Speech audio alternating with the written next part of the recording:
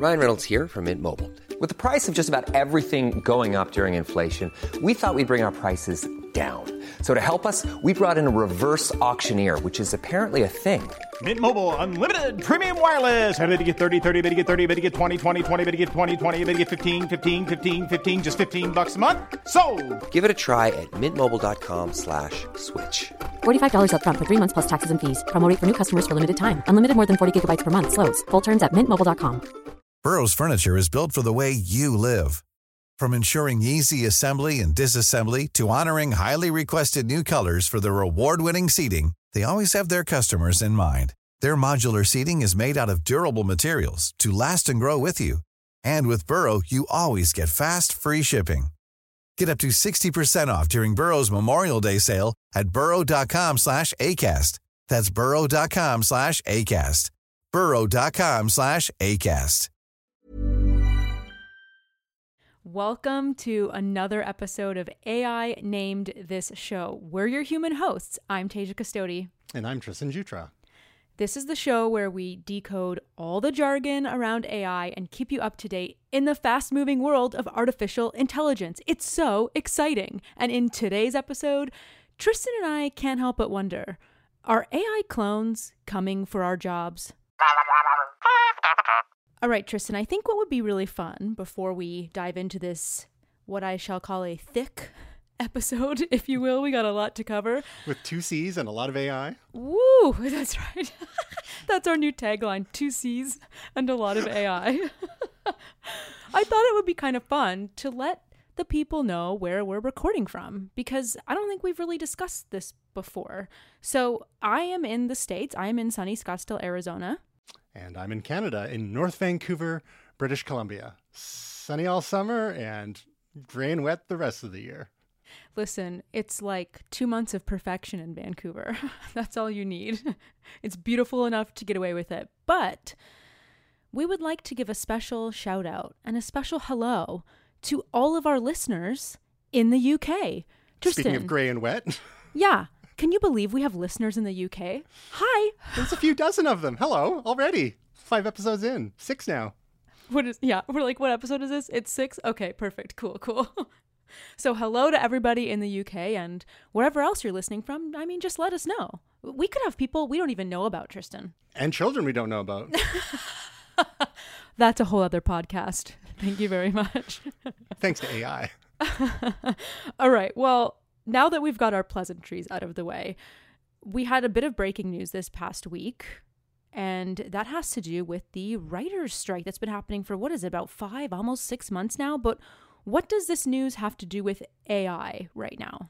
Well, it was late on Tuesday afternoon, I think midnight, the new deal came into effect between the Writers Guild of America and the Hollywood studios. And AI was one of the sticking points. There were some issues about people power, how many people in a writer's room, for example. But according to the summary of the contract, which has been posted online, AI will not be able to write or rewrite literary material, and AI-generated material will not be able to be used as a source material. So an executive, for example, won't be able to just go and ask ChatGPT to come up with a story and then get the writers to punch it up a little, turn it into a script that the executives or the studios then own the rights to. The WGA also reserves the right to assert that exploitation of writers' material to train AI is prohibited. This means that if the laws change or AI training reaches a point of contention for guild members, the WGA will be able to call that exploitation. Now, just because the writer's strike is over doesn't mean that the actors' strike is over, the Screen Actors Guild. And there were some AI concerns there that we'll get into another time, hopefully when they resolve that soon. But that had to do with the AI, the scanning and cloning of background actors to use in productions. Which is getting better and better, by the way, so it's going to be pretty scary at some point. We won't even know what's real or what's what, as evidenced by how we ended last week's show. What is real anymore? No idea. So even though we can't all be Hollywood fat cat executives with their assistants going and getting them coffee and picking up their dry cleaning. We can have our own AI assistants now. It's true. We basically do. But what was it? Week 1, week 2? I mean, we've just done this so many weeks now, Tristan. It's hard to remember, but we talked I think it was even last week.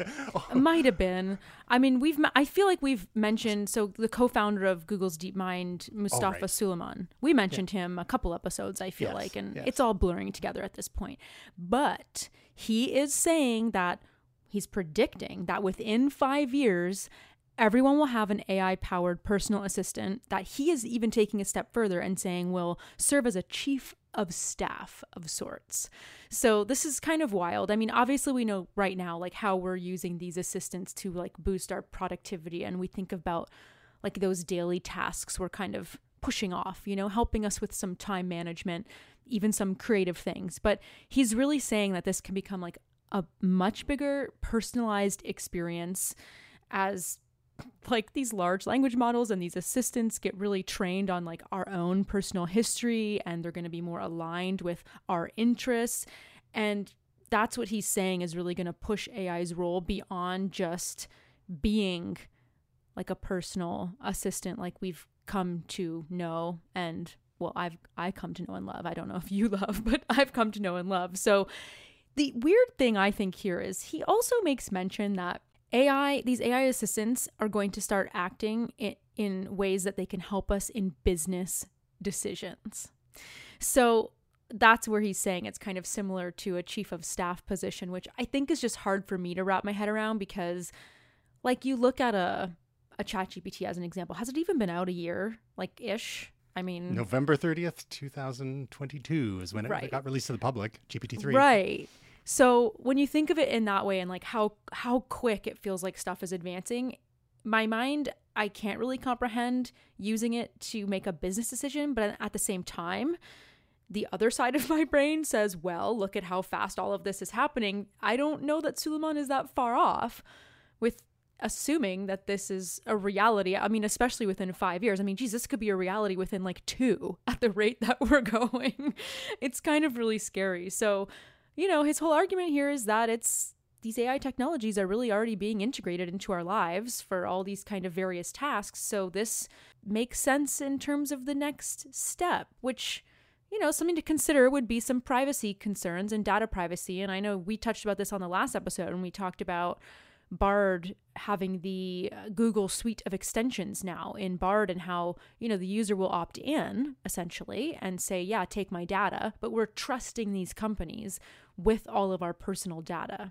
So it does raise some security concerns, but if we are opting into this, I mean, it's kind of like Google knows me better than I know myself anyway. So like at this point, I'm all in, Tristan. I want a chief of staff. Like, I don't know about you. So like we discussed last week, there are efforts coming from the big players such as Google and Microsoft, and we're going to talk a little bit about Amazon today. But these tools being integrated into our work suites like Google Workspace and Microsoft 365, they have access to all the business data that we open the doors to, so they can do things like analyze our data and look at trends and search for red flags. I have one friend that did that 6 months ago, just copying and pasting some Amazon sales data into ChatGPT and looking for some advice there.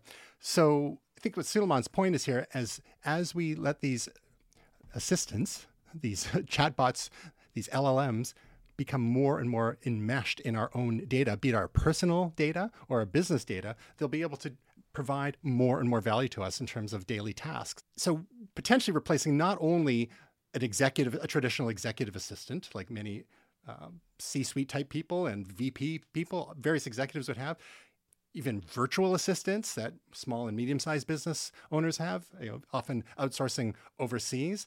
Because now we have these chatbots that know us so well based on whatever we've been sharing with them, and they can do more and more tasks for us. So it's another one of these questions of we see how capable they are now, but what's it going to be like in a year? 2 years, I 5 don't years. even think we can comprehend it. I don't think we can. They're making marketing strategies for us, creating lesson plans. I mean, people are even doing that right now. They're going to be doing tasks that don't even exist yet. Well, That's why we can't picture it. That's how quick it's going. And jobs that don't even exist yet. We've talked in the past about how prompt engineer was a brand new job. Well, that job is quite rapidly becoming obsolete because the LLMs, the chatbots, are almost better at engineering prompts than we are ourselves. We're talking about all these AI tools, but Amazon's kind of had a bit of a busy week, haven't they? What have they launched in terms of some AI tools, and can they be competitive to anything that we're seeing from OpenAI? Well, Amazon has actually been in the game for a while, sort of flying under the radar a little bit, while OpenAI and Microsoft and Google were getting most of the attention. Of course, NVIDIA on the hardware side. But all the way back in April, Amazon was announcing a deep dive into generative AI with a suite of cloud-based technologies through AWS, Amazon Web Services. So things were happening there. Now, this is actually really interesting, the whole AWS angle, because it seems like these tech giants, most of them have a stake in seeing demand for these sorts of tools increase because they require intense amounts of compute power, storage as well. And what do you know? Amazon has AWS, Microsoft has Azure, Google has their own cloud services, which are a distant third. I mean, even Apple with iCloud's not really a huge business, but more of a consumer business, and they outsource that to others quite a bit too.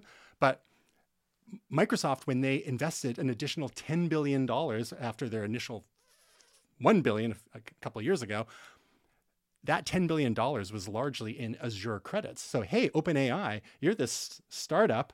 You've got some funding, but compute is costing you. And at one point, it was $700,000 a day, and it's probably gone up since then. You need a sugar daddy to help you with all that horsepower. So they've got Azure, and they've got the capacity. So they were able to make a deal, and part of that deal was powering the new Bing with OpenAI's ChatGPT, not only 3.5, but you can turn on version 4 for some web-aware ChatGPT conversations, which are interesting. And it's interesting how different sometimes pure ChatGPT can be from dealing with Bing Chat because of that web awareness that Bing Chat has, and some other different sorts of tweaks that they're making to each of those. So similarly, Google is interested in seeing the demand for these services increase because they've got their Google Bard, which so they're kind of they're self-serving in a way, like they're their own best customer. But by making these APIs, the application programming interfaces, available to others, then people will be using Google services more and more. So it's another one of those cases like follow the money, see who's interested in making this kind of trend succeed because they're going to benefit. I mean, they have a general interest because they're run by a lot of tech nerds, quite frankly, sort of like we are. But there's billions and billions, if not trillions of dollars at stake here. I'm just excited for, I'm not going to set it off, but I'm just going to say I'm excited for my Amazon assistant to be smarter. Well, exactly. And so back in July, Amazon had posted some PR about their commitment to responsible and ethical AI, and they have a number of points there that we'll include in the show notes that you can dig into. And in just last week, they talked with their own event that we kind of got lost in the shuffle because we were talking to so much news from Google and Microsoft, but Amazon Assistant now has its own Alexa LLM, or large language model, poised to improve the brains in your smart home thanks to its extensive knowledge of smart home APIs. So this is another case where the more it knows about you and your other devices and your home and your preferences and your routines, the more helpful Alexa can be for you. Because it seems that all of these these smart assistants have been kind of stuck for a while. Like Siri has almost felt in some ways it seems like it's got do not dumber. Do not include her in the smart assistant category. That is a hard no for me. What does she do for me? Set timers. Sometimes she'll call people when I ask. Sometimes. And that's pretty much it. Does a great job with my lights. And the occasional, math question. Better at math than ChatGPT. So, I mean, the point being is that there is a lot of room to grow for Google Assistant, Alexa, Siri, and whatever Samsung's doing nowadays at Bixby, and I think they maybe retired Bixby and they're going another direction. Samsung's got their own AI efforts going as well. So there's a lot of help that these assistants could use by integrating these LLMs. And there's even news, like rumors that Apple has been spending literally millions of dollars a day now in their own work. And the news came out that they have acquired more AI startups in the last couple of years than any of their large competitors, something like 21 startups. So Apple often keeps their cards very close to their chest, and they've talked about machine learning. They didn't even mention AI in using that phrase in their last few keynotes, but they've been using machine learning to help with things like detecting faces in photos and for making autocorrect worse and the like. So hopefully when they don't pooch it when it comes to Siri, because hopefully the only way is up when it comes to Siri. Then the other shoe dropped this week. It's like Amazon is really putting its money where its mouth is, because they're investing $1.2 billion to start up to $4 billion in Anthropic, which is another AI company that is, again, not quite as prominent as what we've been seeing from Google and Meta and Microsoft, OpenAI. But Anthropic is the company behind the chatbot known as Claude. And so all of these LLMs have their own nuances to them. And there was actually, I listened to a podcast a few days ago, I think it was This Week in Startups, and they're basically saying, yeah, Apple should buy Anthropic so they can get in the game. And then whoopsie doopsie, like Amazon just like yoink. And maybe Anthropic was too big for Apple at this point. Apple tends to acquire smaller startups, but Amazon has basically made a power move here and investing big bucks in Anthropic. And I suspect that, again, part of that deal is using AWS compute and or storage for the Anthropic's needs. So it's sort of a symbiotic relationship there for sure. This is why our Amazon Prime pricing is going up. If you don't want ads on Amazon Prime and you're going to pay another $3 a month, this is why. Because they're making moves in AI and they got to pay for it. So there's another little article that we just wanted to leave you with for further reading when it comes to the assistant side of things. Again, this is a bit of a follow-up to our last episode when we were talking about the assistants and the updates from Microsoft and Google. There's a great article in the Verge, and I believe there's a podcast episode, the Vergecast, where they basically talk about the history of AI assistants over the last 5 decades, believe it or not. So we'll just leave a link in the show notes for anyone who's interested in that. Lots of good info about the history of AI assistants. Well, I would like to talk about one of my favorite AI tools. I mean, the OG, if we can call something an OG consumer model that's not even been out a year. But my OG is Microsoft Tay, the racist one. Oh, perfect. But you're now going to be able to prompt ChatGPT with pictures and voice commands. Hallelujah. Amen. Finally. So, multimodal. Yep. This version is rolling out now within these next couple of weeks, and you are going to be able to speak aloud a prompt or upload a picture in order to prompt ChatGPT. So here's how it's going to happen. Those of you that are not like me, I'm very much a freemium user. She's cheap. But if you are paying for ChatGPT, you're going to be getting yours shortly. In the next couple weeks, you should be able to do this. But it doesn't seem like it's going to be limited to the paid users. It's supposed to actually roll out to everyone, but us freemium users will just have to wait a little bit longer. They're just saying soon after, whatever that means. For the voice chat, you're essentially going to tap on a little button and speak out your question. ChatGPT is going to convert that into text, feed it into their model, and then give you an answer back and speak it aloud to you back. So it be kind of conversational, almost like similar to how we're used to like right now our traditional smart home systems, but way more articulate and more like the Star Trek computer that we've all been dreaming of. Or at least some of us. Exactly. Because obviously these are large language models that are way better trained, as we just mentioned, than certain assistants that shall go nameless. So the other cool thing here is that you're going to be able, at least to start, choose from, I think, 5 different voices for ChatGPT to speak back to you. They're obviously going to expand that in the future. Similarly, you're going to be able to prompt with an image. So this kind of, think of it similar to how Google Lens works. So you're going to snap a photo of whatever you want more information on or whatever you're interested in.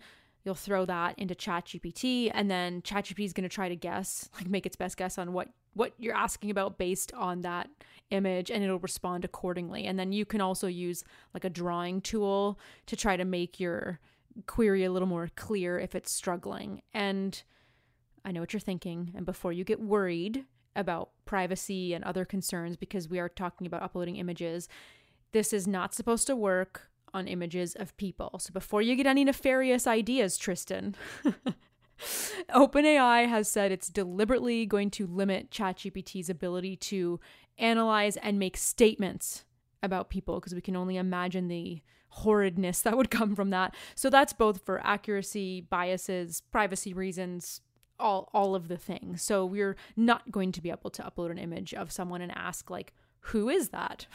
As an example, which is great. But I think this is just another example of the next iteration, the next version, as these things are evolving so quickly. Like, again, not even been a year since it's been publicly available, and here we go. It's heating up. It's getting better. And also to preface this by saying, we all get frustrated when we don't get a great answer back. We all get so, we've just, having this technology right in our fingertips has made us all like even more impatient and more like, this isn't working right, and all this kind of stuff. And it's like, think of how quick we've come in such a short period of time. So if you try to upload an image and it doesn't work for you right away, just think about that. Instead of getting frustrated, think of the work and the analyzing that's going on in the large language model. It's going to space. Yeah. Be grateful. Seriously, like, let's just check our privilege for a second and be like, this is insane what we're doing right now.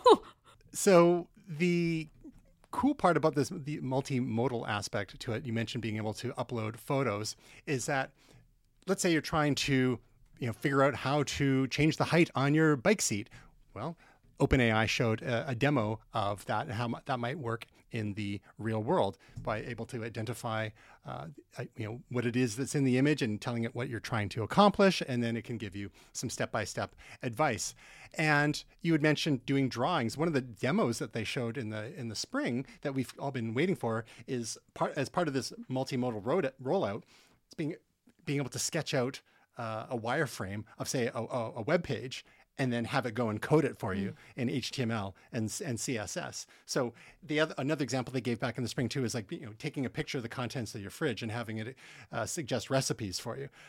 I think we're still waiting for that, and maybe that's the sort of thing we'll start to see as a part of the incremental improvements or phased rollout of features in GPT-4.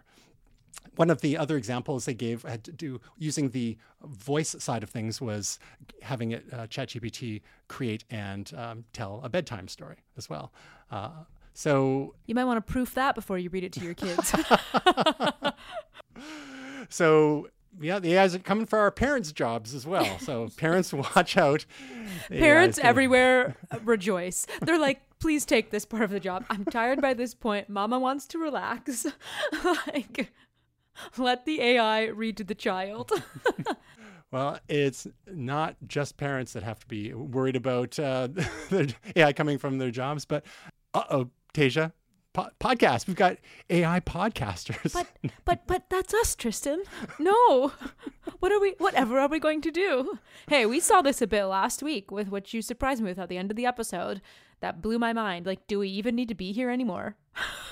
That's the ultimate in leverage. We'll go and hang out on a beach somewhere and let the machines do our jobs and get some of that sweet sponsorship money someday. Yeah, next episode, we're going to tell you we're coming live from whatever beach we want to be at, okay? And it's the AIs doing the work for us.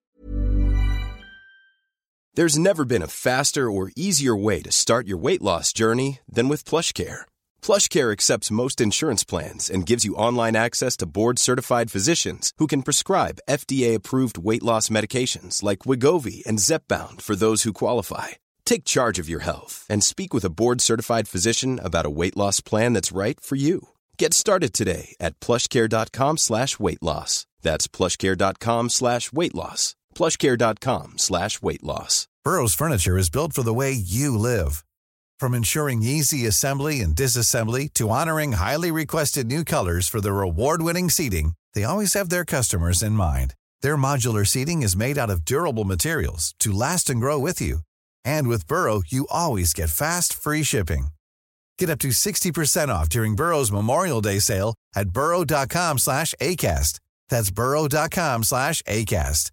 burrow.com/ACAST.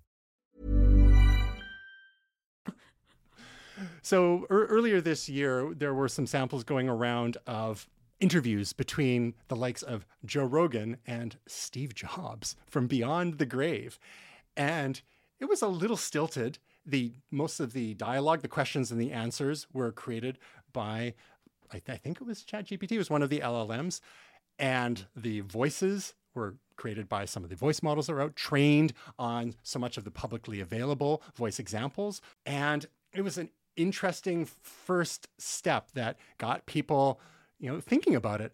Well, since then, again, Joe Rogan tends to be the obvious target because he's just out there so much. And I'm sure we're going to see this with more and more folks, is there is an entire channel called the Joe Rogan AI Experience, in which he interviews, quote unquote, interviews the OpenAI founder Sam Altman, Donald Trump, and none other than Andrew Tate. So there's just the 3 episodes here, but it's and choosing at least 2 controversial figures there to get attention, obviously. But again, these are people who have a lot of samples of their voice out there. And then I think the intros seem like they're handcrafted, but most of the rest feels like it's written by one of the LLMs. And then the voices are so good. Every once in a while, if there seems to be like a little lack of diversity in the tone, but again, they're just getting better and better. And even the tools that we've been using for our business, for some voiceover stuff, when budgets are concerned for clients, tools like 11 Labs seems to be the gold standard right now, but there's others such as Wellsaid Labs and RoboVoice that we used to use. But those voice models are getting so good, and you can train your own, like we did with HeyGen last week. So podcasters, whether it's a dream or a nightmare, AI could possibly be doing our podcast for us, but not just in our native language, possibly even other languages as well, thanks to a trial program that Spotify has going on with select members of its own, exclusive podcaster community, whereby they will just take the podcast and run them through their magic AI, and all of a sudden you have access to a much larger global audience. So some of the podcasters in question to start are Dax Shepard, Monica Padman, Lex Friedman, Bill Simmons, and Stephen Bartlett. And it's remarkable. OpenAI voice transcription tool Whisper. So OpenAI, the creators of ChatGPT, they've got the voice stuff going there too. And we'll see if people buy it. That's one of the things.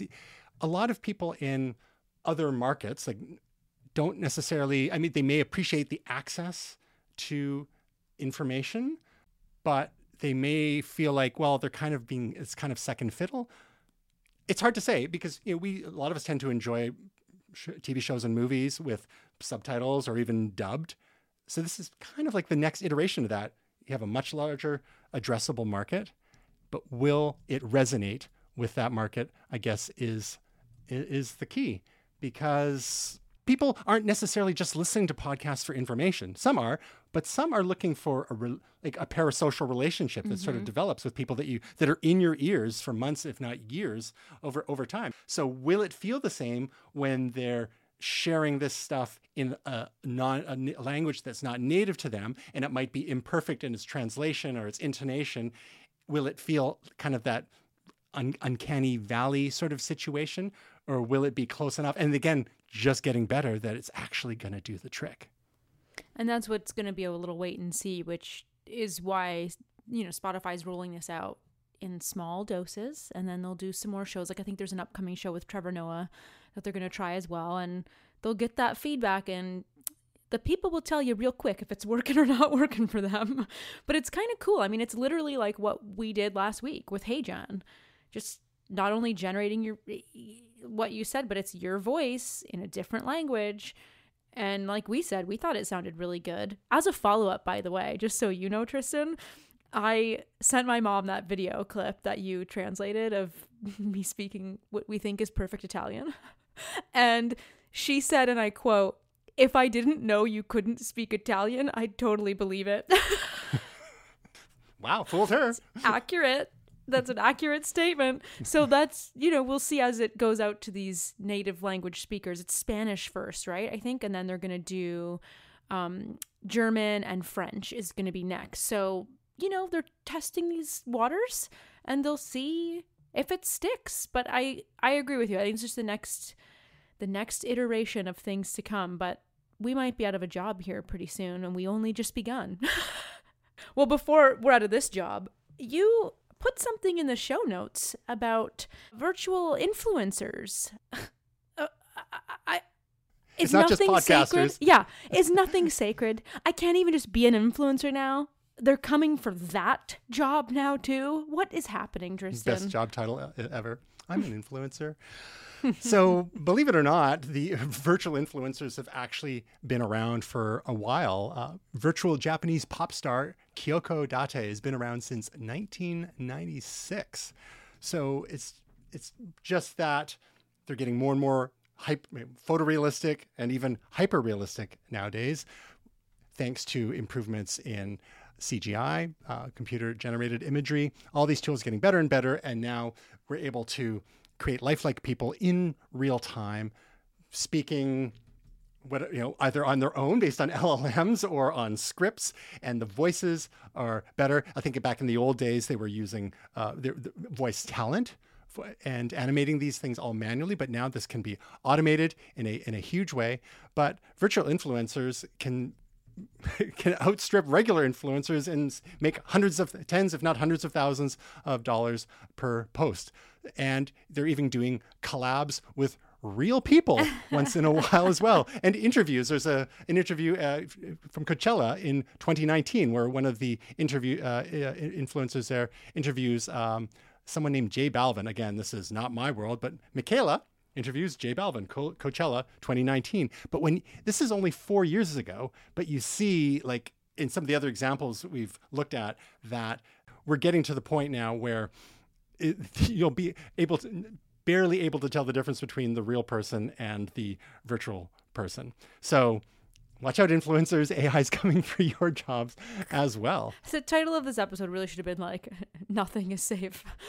Like, they're coming for everyone. This kind of reminds me of something that's happening in China right now, where live stream e-commerce is so huge that there's a risk right now of AI clones putting human live streamers out of work, which is kind of wild to think of. But so this is like, don't think about in North America how we have, what are they on, like PBS? Oh, like QVC. It's shopping like, channel. It's like that, but it's like in your face all the time, super huge. It's like 30 times as popular in China than it is in the States.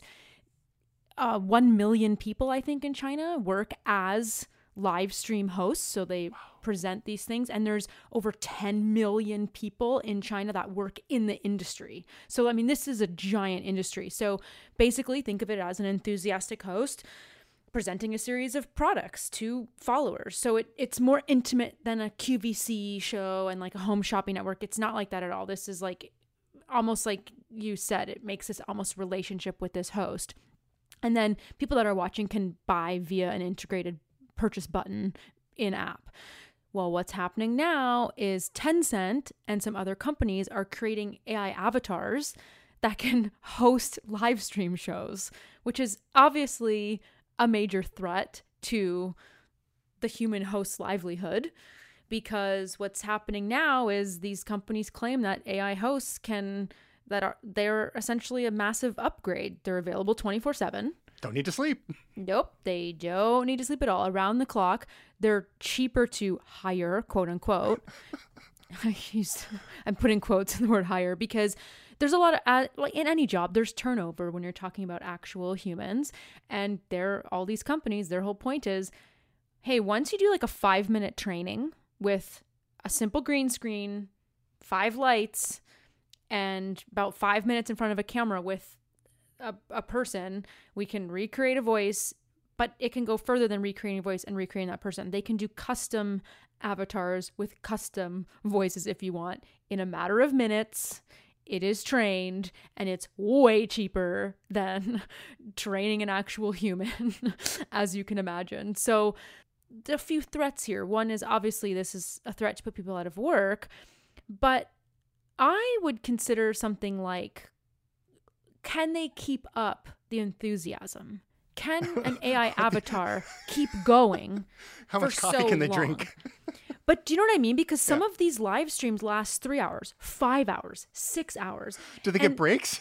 And I don't think so. Like, I think they're constantly going. But that's the thing. The AIs don't need to. But it's their whole job, right, is to create sales. And like one of the most popular live stream hosts in China, in like an hour live stream, he created $1 billion worth of sales. One of the human ones or the virtual one? Okay. One of the human ones. He's like one of the most popular human hosts.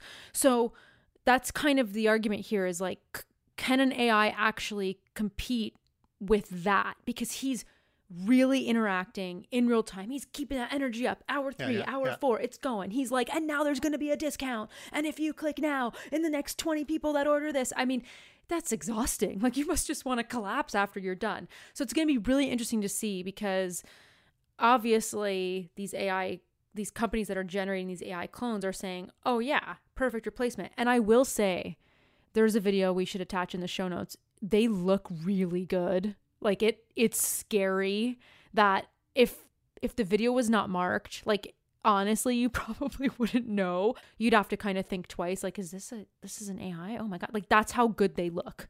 So it's kind of scary.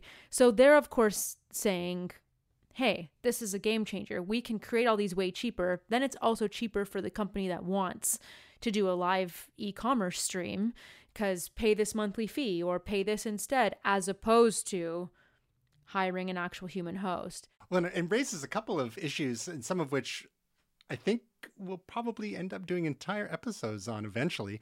One is labeling when it comes to AI, the transparency there, just like people have requested with things like GMOs in foods.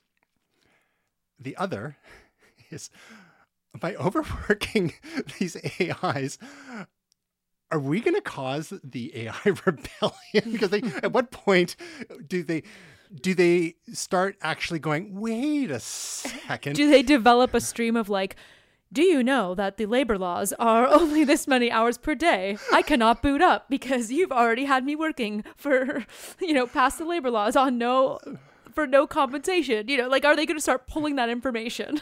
Yeah, they're going to be campaigning for smoke breaks, coffee breaks, 5 weeks off a year. And if not, I mean, like you start getting, because there's all those other discussions that people are having regarding things like sentience. And if and when that moment ever comes, do we actually have to start treating these things a little bit differently? Here's the crazy thing too, it's like slightly different because we're talking about physical form like humanoids, and we're going to be talking about robot AI in a future episode. But the word robot actually comes from a Slavic word, which basically means forced servitude or slavery.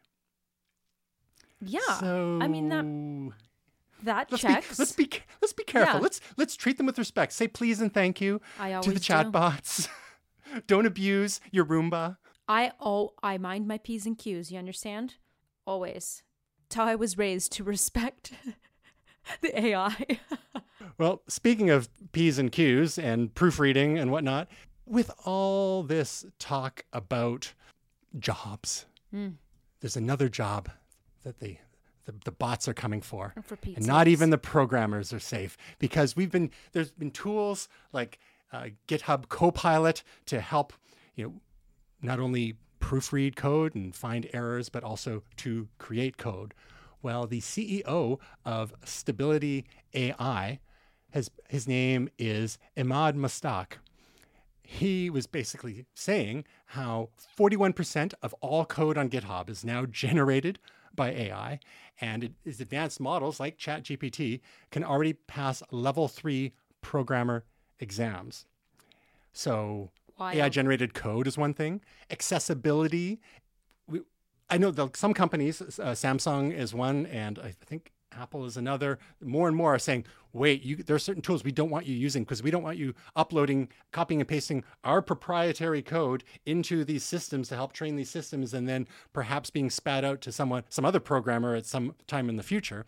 So what's happening is that some of these companies are building their own systems for this, but also, just like we've seen with some of the image generation models like Stable Diffusion, there was a downloadable version you could run on your desktop or laptop called Diffusion B. Similarly, there are tools like that emerging where you can run these programming assistants, these copilots, on things like a regular MacBook, probably a MacBook Pro, because they're getting more and more horsepower. And what the CEO of Stability AI is saying is that programmers need to be skating to where the puck is, focusing on things like high-level skills and teaching the children how to ask great questions or give good directions rather simply than coding. Soft skills are important as well, like managing, because one of the principles that still holds for the time being, is humans can do things to a certain degree. AI can do things to a certain degree, but it's when you combine humans and AI that things get really, really powerful. And there was a quote I heard earlier this week about the definition of AI, and it escapes me at the moment who said this, but they said, let's not talk about AI as artificial intelligence, but as augmented intelligence, which I think is a really productive way to think about these things, because we're not looking to necessarily create other beings to replace us, although maybe in some cases, but ultimately these are tools to help us be more productive, be more creative, free us up to doing things more that we want to do, and less of the quote unquote grunt work, at least when it comes to a lot of information type of work. But of course, like anything, job displacement. How many programmers are going to lose their jobs or be displaced in the next 5 years? Or how many are just going to become more productive? And that's one of those wait and see sort of moments. But if they're going to have to go and look for jobs, they got to contend with AIs when it comes to looking for jobs nowadays. This is a huge issue, and I'm glad we're getting to the bottom of this. I know many people, and I'm sure you do too, that have been job seeking lately that are, I would argue, overqualified for what they're applying for, and they don't hear a peep, Tristan. They don't hear anything back. They're essentially corporately ghosted. We should get some merch and put corporately ghosted as a slogan on some merch. And I've had these conversations with friends. They're not understanding what's happening. Like, they're not getting a call back. Nothing's going on. It's just like they put their resume in and poof.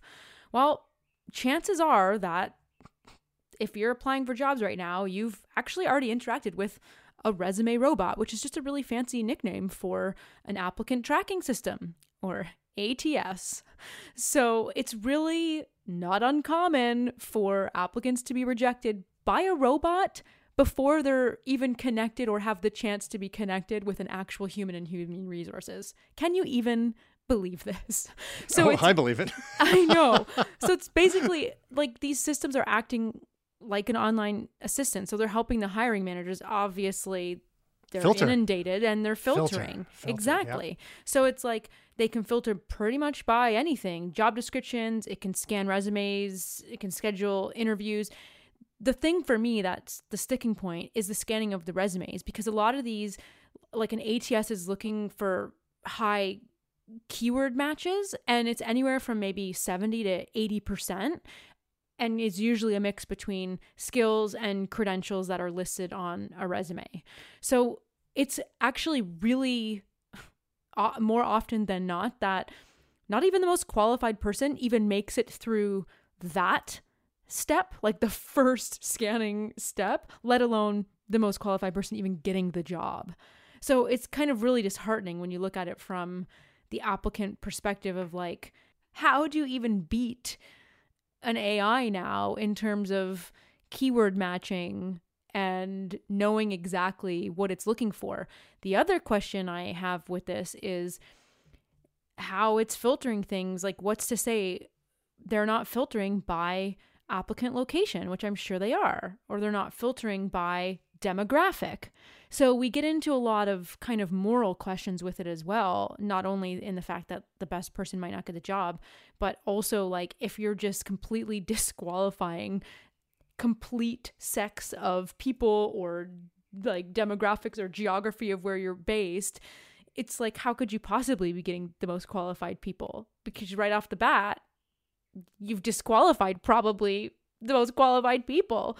We need AI to help because I'm sure hiring managers and HR people are inundated, like flooded with insane resumes. And like now, like LinkedIn and other services will typically tell you how many applicants have applied for a job. And again, friends I've talked to have said it's already disheartening off the bat. Like even when they're putting in their resume and they're like, cool, 1,000 other people have already applied for this and it's been up for like 48 hours. Great. So I understand hiring managers need help. Where's our balance between that initial scanning process and not having the biases in that initial scanning process, and then marrying that with human eyeballs, people? We need human eyeballs. I honestly, what a nightmare. Your resume ain't even hitting that person's desk. Like, so it's like, gives you a leg up to know that you have to beat the AI keyword match, but it's also really disheartening. And that's the thing, is that you are having to read the minds of not only the people who wrote the job description, but the instructions that were given to these ATSs, these applicant tracking systems. Because what if you're just not using quite the right keywords? What if they don't have a diversity of keywords? What if English isn't your first language and you're using a variant of the word that it's not looking for? What if you have a diversity of experience on your resume so that the keywords they're looking for don't represent a large enough portion of your credentials and experience, and these firms are potentially missing out on really good people who have not only specific skills but generalist skills, which are really important for things like supervisory and management roles. And it's the fact that nearly 99% of Fortune 500 companies are filtering candidates through an applicant tracking system like this. And some of the ones out there are like Workday, Taleo. I used to know a guy that worked at Taleo like 20 years ago. JobVite, Greenhouse, or Lever. With so many remote opportunities nowadays, you're getting applications from all over the place. And it opens you up to a great diversity of talent, but then the volume. So I get why firms are using this, just because I know I've been there before, even back in the 90s, getting applications for like working in record stores, right? And you have to find ways to filter these things. But it gets a little dystopian with some of these tools because, there are some things like, okay, well, doing, reference checks of candidates, okay. But when you're having the AIs, such as Humanly, carrying out automated chats and virtual interviews with the candidates, like you, as an applicant, you can't even talk to a human being. Like, I'm sorry.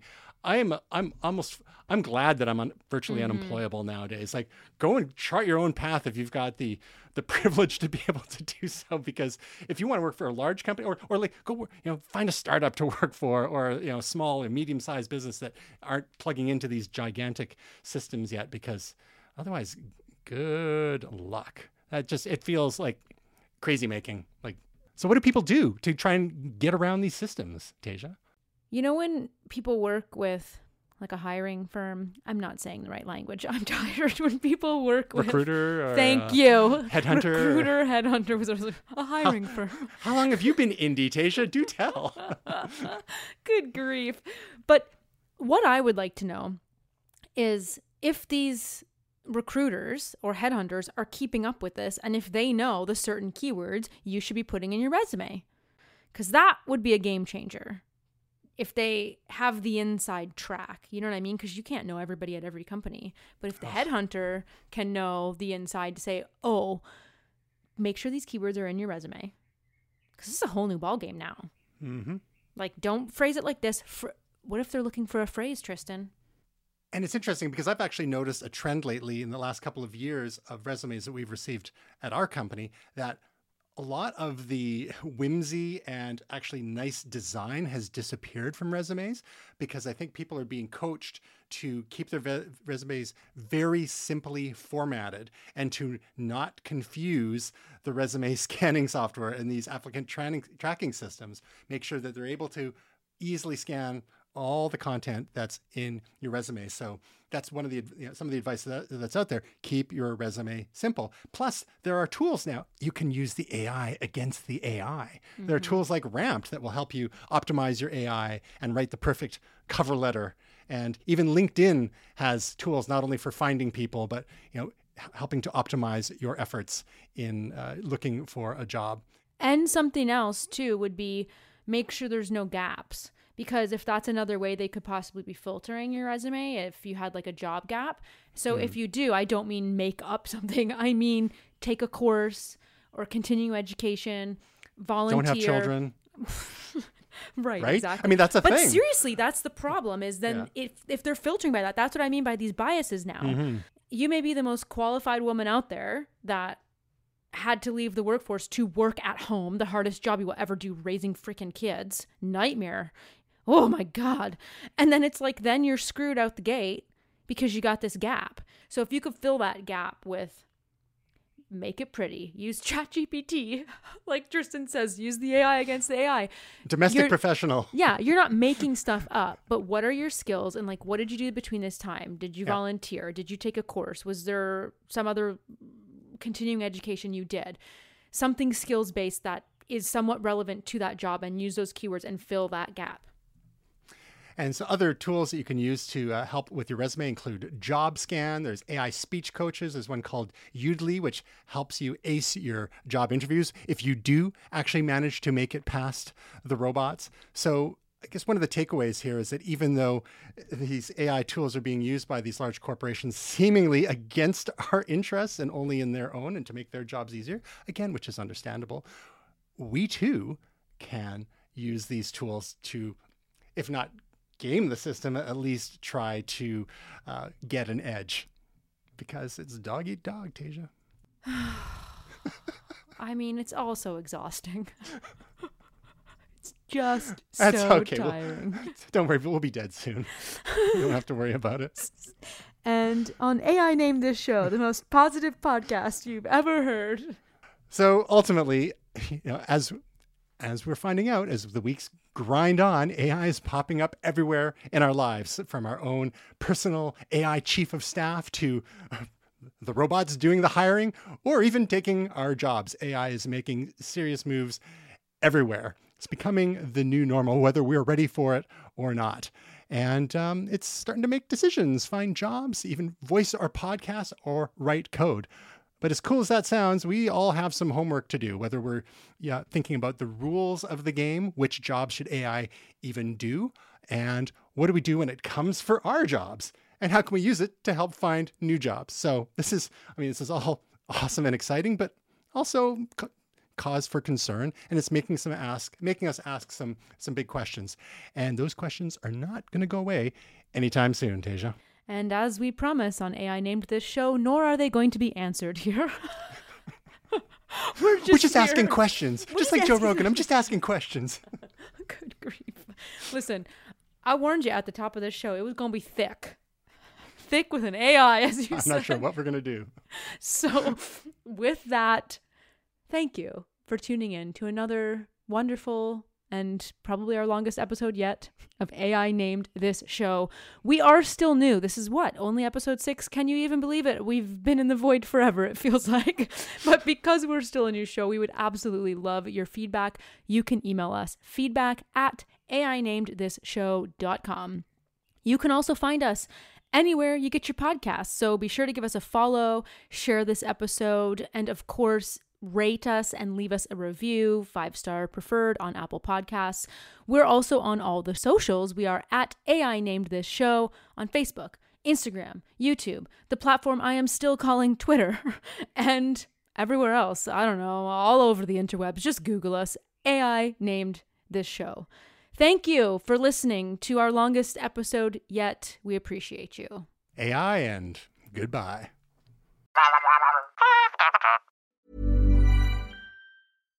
Hi, I'm Daniel, founder of Pretty Litter. Cats and cat owners deserve better than any old-fashioned litter. That's why I teamed up with scientists and veterinarians to create Pretty Litter. Its innovative crystal formula has superior odor control and weighs up to 80% less than clay litter. Pretty Litter even monitors health by changing colors to help detect early signs of potential illness. It's the world's smartest kitty litter. Go to prettylitter.com and use code ACAST for 20% off your first order and a free cat toy. Terms and conditions apply. See site for details. Even when we're on a budget, we still deserve nice things. Quince is a place to scoop up stunning high-end goods for 50 to 80% less than similar brands. They have buttery soft cashmere sweaters starting at $50, luxurious Italian leather bags, and so much more. Plus, Quince only works with factories that use safe, ethical, and responsible manufacturing. Get the high-end goods you'll love without the high price tag with Quince. Go to quince.com/style for free shipping and 365-day returns.